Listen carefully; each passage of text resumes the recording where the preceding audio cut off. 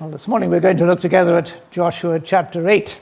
It seems a long time since we looked at Joshua chapter 7 with the different things that have happened since, with Christmas especially.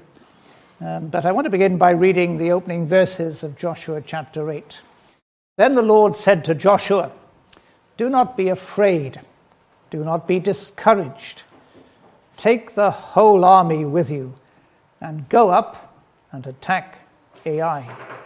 For I have delivered into your hands the king of Ai, his people, his city, and his land. You shall do to Ai and its king as you did to Jericho and its king, except that you may carry off their plunder and livestock for yourselves. Set an ambush behind the city." Now we're looking this morning at a chapter where God's people are restored. They've suffered a setback, but they're restored. And then in the last part of the chapter, they are renewed. They renew their covenant, their promise to serve the Lord as their God. And I want us to begin by saying that God always fulfills his promises. In the Bible, there are many, many promises which God makes. But they are always fulfilled. And here, as we shall see, we see the fulfillment of the promises that God had made to Abraham and to Isaac and to Jacob. He promised to make Abraham into a great nation. And he promised to give his descendants the land of Canaan. And the book of Joshua is in some ways like the book of Acts in the New Testament. It's an exciting book. It's an action book. It speaks about the advance of God's kingdom. And it has particular application to us as God's people today, as we think of the challenge we have of taking the gospel to this area and to people we know, and indeed through others to the world. And it's so important, therefore, to have confidence in God and in the promises that he makes. And as we've seen already, the progress of the Israelites in Canaan was not straightforward. There were setbacks. Initially, Joshua sent out spies, and then they crossed the Jordan, and then the walls of Jericho fell down and the city was taken. That was all very positive, and it seemed that everything was just going to be very straightforward.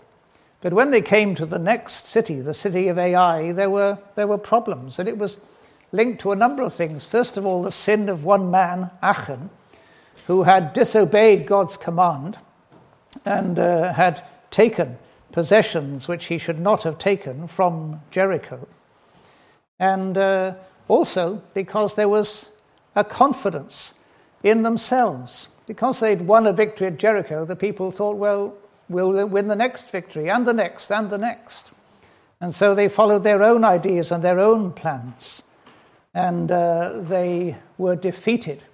And some of the men were killed. 36 of them were killed in the first attempt to take Ai. And then Achan was discovered, and he was judged. And that was a solemn time. Great victory, and then a setback and a defeat. And our experience as Christians and as churches can be like that. Where there are times when we're very positive and everything's going forward, and other times when there are struggles and there are difficulties. Times of advance, times of joy, times of success, and then times of sin, times of failure, times of grief. And what we see here is God restoring his people, bringing them back to where they had been. Isn't it a wonderful thing that God always provides for us a way back? When we fail, and Israel had failed very seriously in this situation, it's easy to believe, well, that's it now. There'll be no blessing from now on. But God has a way to restore us. Perhaps you have gone through struggles in your Christian life. Perhaps you're going through struggles now. And you've wondered, well, how are things going to go in the future? Well, isn't it encouraging to see that God speaks to Joshua again, and after a setback, the people begin to advance and to be blessed by him. And so here at the beginning of this chapter, God encourages Joshua in the same way that he'd encouraged him right at the very beginning of the book before the conquest had begun. And he addresses two particular problems that Joshua could have suffered from, and we can suffer from too. Don't be afraid, and don't be discouraged. Those are two things that can easily affect us. They could have affected Joshua. Having seen the defeat at Ai, and things had gone wrong, and perhaps he felt responsible for that. And then having seen the judgment that had come upon Achan and his family. And again, he could have been so easily discouraged from that. We perhaps get discouraged. We've been living through a difficult time these last 2 years, haven't we? It's been a discouraging time. In some ways, it's knocked the stuffing out of us. And that's the kind of thing that had happened to Joshua and the people too. But so God encourages him. Don't be afraid. The enemy have won a victory, but it's related to your disobedience and your failure to follow my commands. But when you obey me, you will see a great victory. You shall do to Ai and its king as you did to Jericho and its king. There's going to be another victory ahead. And we need to look to God and to his promises when either we're afraid or we are discouraged. You see, God had corrected his people in the situation of their first attack on Ai because he loved them. He was showing them that what they had done was not the right way to go. Any parent who has a child knows there are times when you have to correct them. It isn't anything that you take pleasure in. It's much better to praise them when they do well. But there are times when you have to stop them and challenge them and perhaps correct them and punish them because they're doing wrong things. And that's what happens here with Israel. Because he loves them, God corrects them. He disciplines them. It's part of his training. And training of children always involves a measure of the negative as well as the positive, encouraging things they ought to do and correcting them when they go wrong. And the Bible tells us that God disciplines us because he loves us. When we go astray, he corrects us. And it's a sign of his love. And the letter of the Hebrews says that any child who is loved knows the correction of a father, of a care for them. And it says regarding discipline, there's lots of good, that God disciplines us for our good. And later on, it produces a harvest of righteousness and peace for those who are trained by it. So there's a sense in which as they go now into this second attack on Ai, they have come to understand God better and their dependence upon him, and that he has restored them after their failure. And isn't that encouraging when we fail to know that God is able to lead us on and to put us right and to bless us again? You see, these people had spent 40 years in the wilderness. They hadn't fought any battles, but now they've got to take the promised land because there are people living in it. There are walled cities like Jericho and Ai now, and it's not going to be easy. And they're just reminded that they need the Lord. They need his help and his enabling. But when people are unfaithful, when people break God's commands and disobey him, it tends to have a demoralizing effect upon others. God reassures Joshua because he needs reassurance. And sometimes when things go wrong in our own lives, in the lives of others, we find ourselves being demoralized. You know, sometimes the problems we face as Christians are greater in the church than they are outside. There are lots of challenges that we face in the world today. But often it's the struggles within, amongst ourselves, that pose the greatest threat to us. As he comments on this chapter, Matthew Henry, the great commentator, says, "Treacherous Israelites are more to be dreaded than malicious Canaanites." In other words, he's saying that the problems that came upon Israel because of Achan's sin and because of their failure to depend upon God were a greater threat to them than the people of Canaan, whom God was going to enable them to overcome. So we can have a positive effect on one another, or we can have a negative effect upon one another. But here's this time of restoration. They're moving forward again, and they're going to take the city where they had experienced defeat. And one of the great reasons for that was, again, the promises of God. Now, this place is very significant. Ai and Bethel are mentioned in this chapter. If you read in Genesis chapter 12 of Abraham entering into the promised land, coming from Haran, and he enters into the land and he travels through it. And this is what we're told, that he traveled to a place called Shechem, and from there he went on towards the hills east of Bethel and pitched his tent with Bethel on the west and Ai on the east.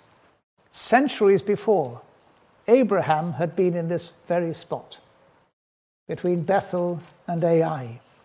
He pitched his tent like the Israelites. He didn't have any ownership of land in Canaan. And also he built an altar to the Lord and called upon the name of the Lord. And God had said, I'm going to give you this land. And now centuries later, they're in the same place. And the promise is being fulfilled. You know, we're very much people of an instant age. We want it now. You know, a text comes to us, and we read it, and we think about it, and before we've had a time to respond to it, someone says, did you get my text? You know, what's the answer? God keeps his promises, but they often take time to be fulfilled. And he's keeping his promise here, and he's brought them to this place where Abraham pitched his tent and built an altar. Not only that, Jacob, the grandson of Abraham, as he went to seek a wife, he had spent a night at Bethel. And God had appeared to him in a vision. And Abraham had said, truly, God is in this place, and I didn't know it. And again, God renewed the promise to Jacob that the land would be given to him. I will give you and your descendants the land on which you are lying. Where Abraham pitched his tent, where Jacob slept, now the people are about to conquer, because God's promises are always fulfilled. And you know, we need to look to God's promises as Christians and as a church.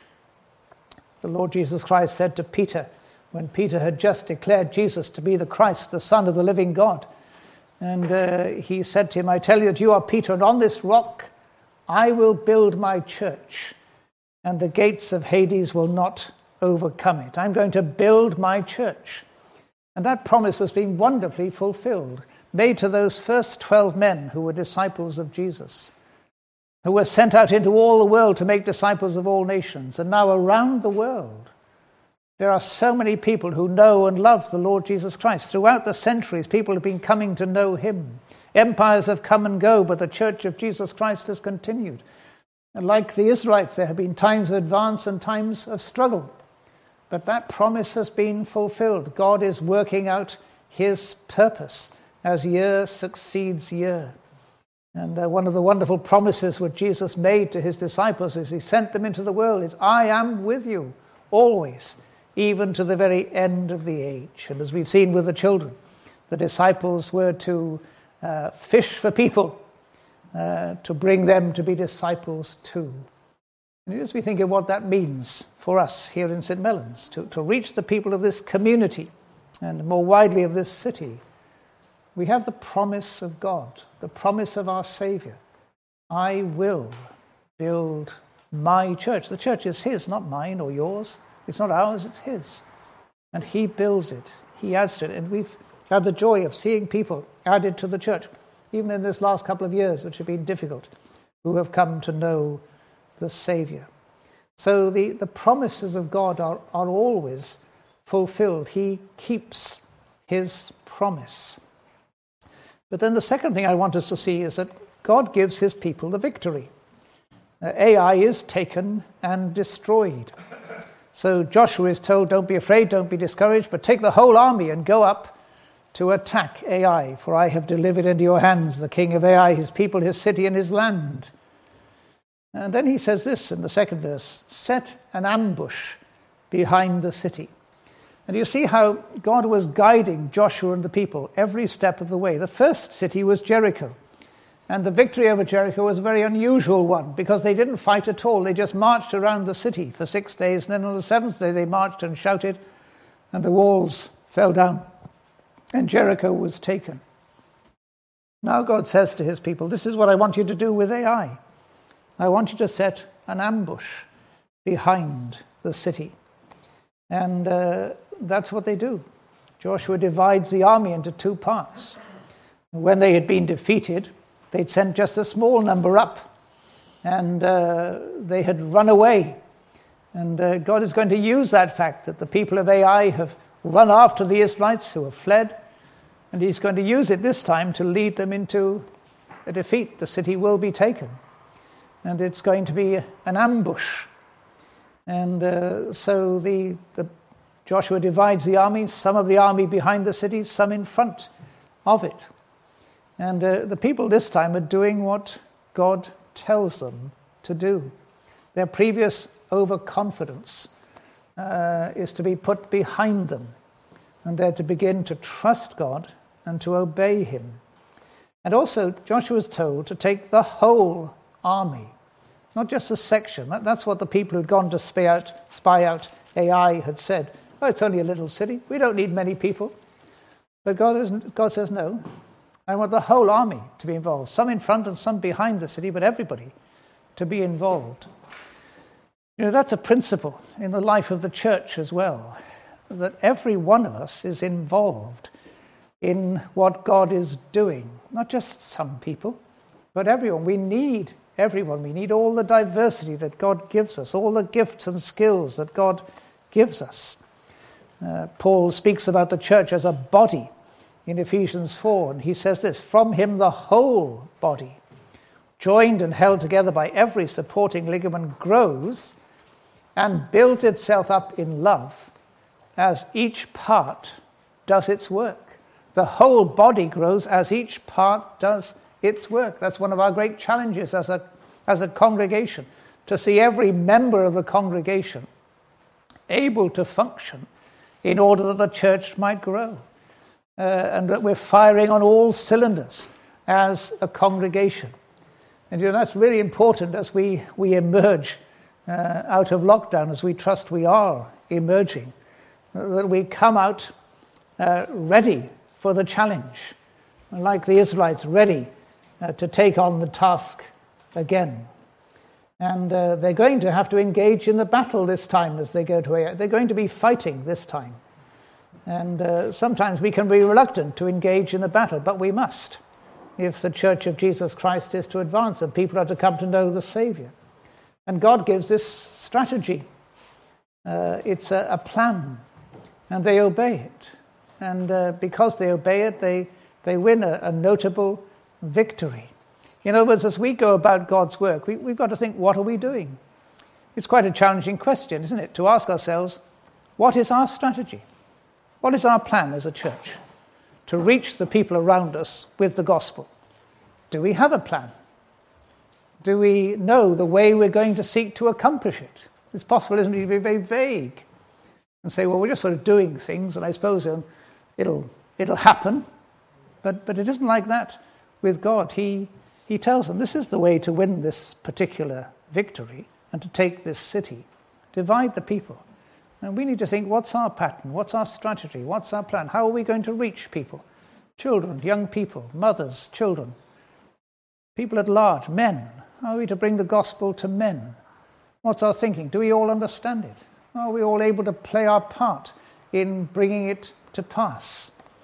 And we need to seek God's wisdom, to think about these things, to talk about them.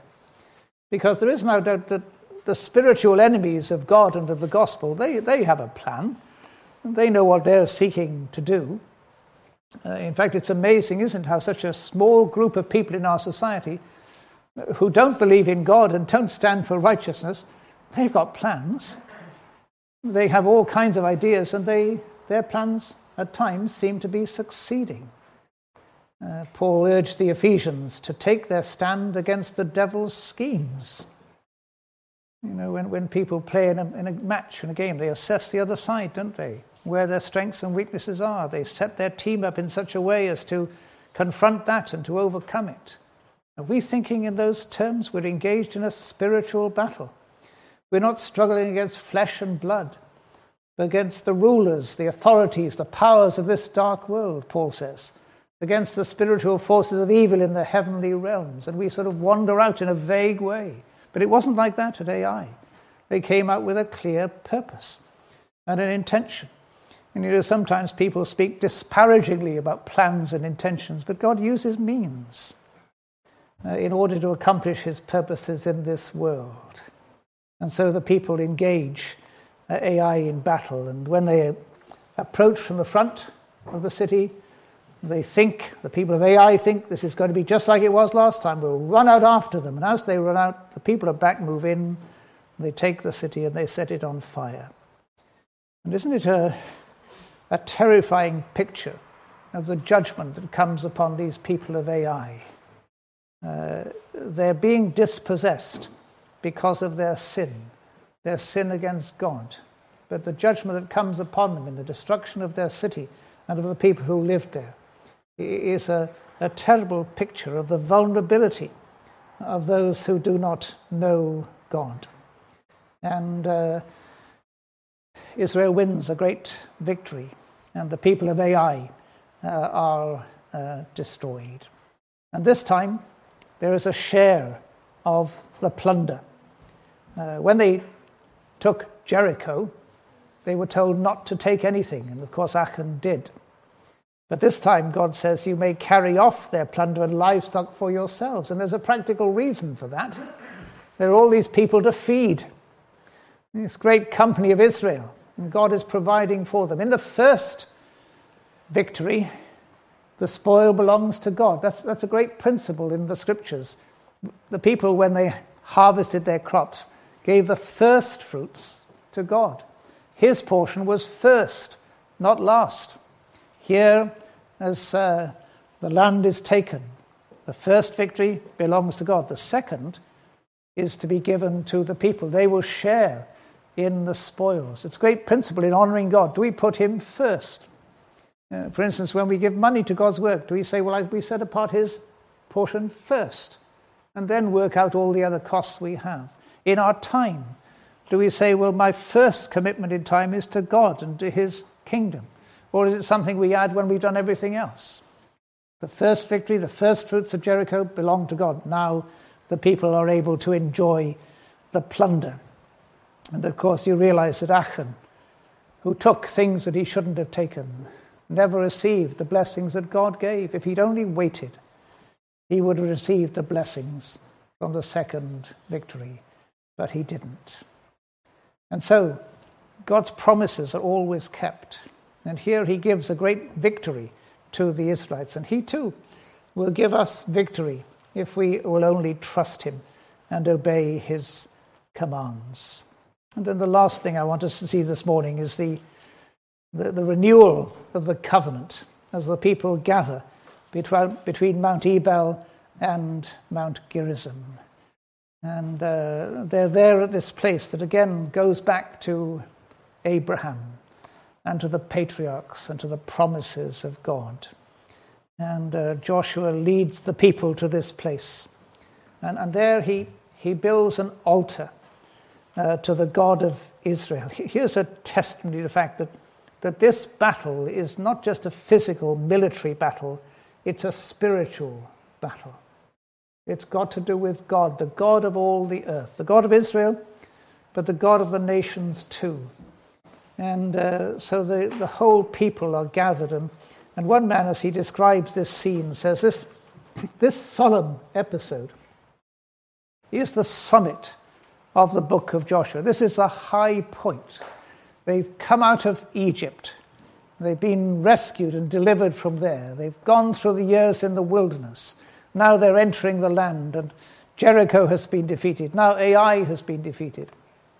And then the people gather solemnly in the presence of God. Hundreds of thousands of people. As the last verse mentions, there were men, yes, but women and children and aliens, strangers who lived among them. There's always that emphasis in the Old Testament upon those who are not native-born Israelites, but who lived with the people of Israel and belonged to them. Just as in a church, we may have people who are in formal membership and people who are not, but it's a company of God's people. And it includes the women, the children, the young ones as well. And here they are gathered. Just picture the scene. They're between these two mounts, Ebal and Gerizim. And they've gathered, why? They've gathered to consecrate themselves afresh to God in this land that he had given them. Abraham had built an altar.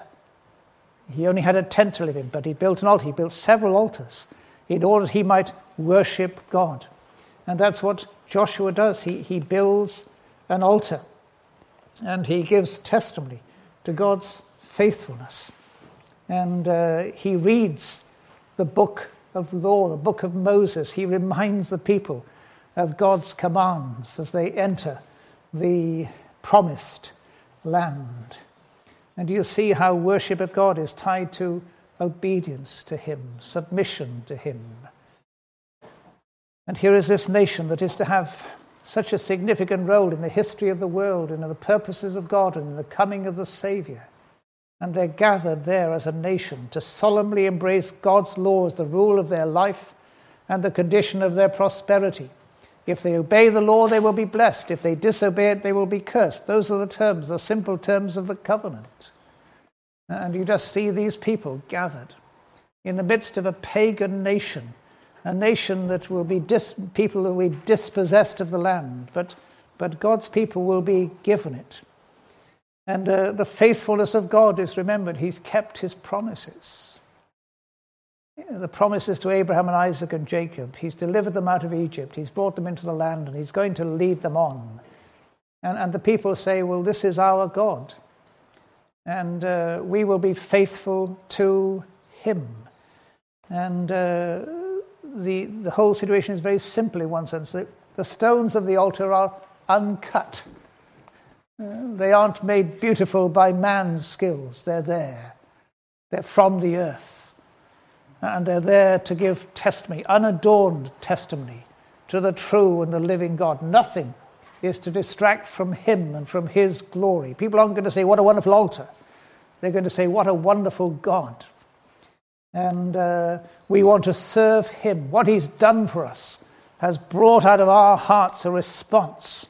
We want to love him. We want to serve him. We want to obey him. We've learned from our failures, and we want to be true to him. Of course, they did fail again. But that was the commitment that they made as they offered sacrifices and fellowship offerings. And they stood there, and God blessed the people. And, as we think about our own situation as Christians and as a church, is that how we gather? Do we have that sense of being a people together, not just our own congregation, but countless people around the world who have that same commitment? When we last met around the Lord's table, we sang that great hymn of Isaac Watts, "When I survey the wondrous cross on which the Prince of Glory died. My richest gain I count but loss, and pour contempt on all my pride." And that wonderful last verse which says, "Were the whole realm of nature mine, that were an offering far too small. Love so amazing, so divine, demands my soul, my life, my all." Is that how we feel about it? As we think about our Saviour's love for us, or as you think about what it means to be a Christian, it demands everything. Soul, life, and all belong to him. And in a sense, that's what they're saying in an Old Testament context. The Lord who has led us, the Lord who has helped us, the Lord who has provided for us, delivered us, and is now giving us the victory. He deserves our soul and our life and our all. And here this great company renews their vows. And it was a solemn time. As they say, this man says it's a summit of the book. It's impressive in its moral grandeur, standing out from the paganism of their day, the worship of the true God. And I wonder, when we gather together as God's people, do we think of it in those terms? We talk about going to church. And going to church is unusual at this time, isn't it? We have places to sit and so on. It's all very unnatural. But the gathering of God's people is always very significant. The gathering of God's people under God and around his word.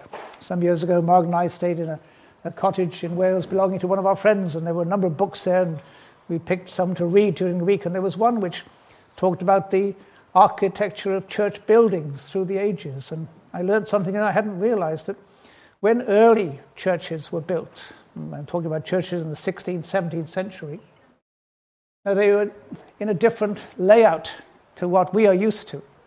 They faced the long wall, not the narrow wall. And there would be a man who would be leading the service and preaching the word, and the people would be gathered around. And it was a symbol of the church gathered, the people of God gathered, around the word of God. Very significant. And this book described how when preaching became more emphasized, and there were those who were orators, who made a great thing of oratory. There wasn't much truth often in it. It was just empty oratory. But the buildings were switched round, and you had the pulpit as the center, and you had the narrow wall. And suddenly the preacher became the all-important person. But in those early days, it was the people of God gathered around the word of God. And that's a picture that you have here in Joshua. This great nation gathered around an altar where they would make offerings to God, and hearing the law of Moses, the covenant responsibilities they had.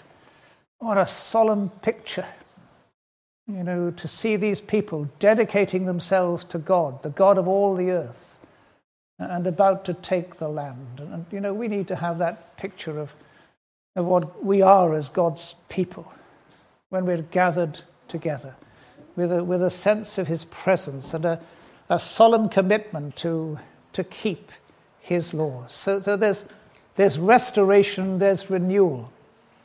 And you almost sense that after this period of lockdown, when somehow our lives as Christians have been fragmented, our church life has been fragmented, it would be good to have a time when we gather, all of us, as one people, to rejoice in God and to give him our thanks and to dedicate ourselves afresh to his service.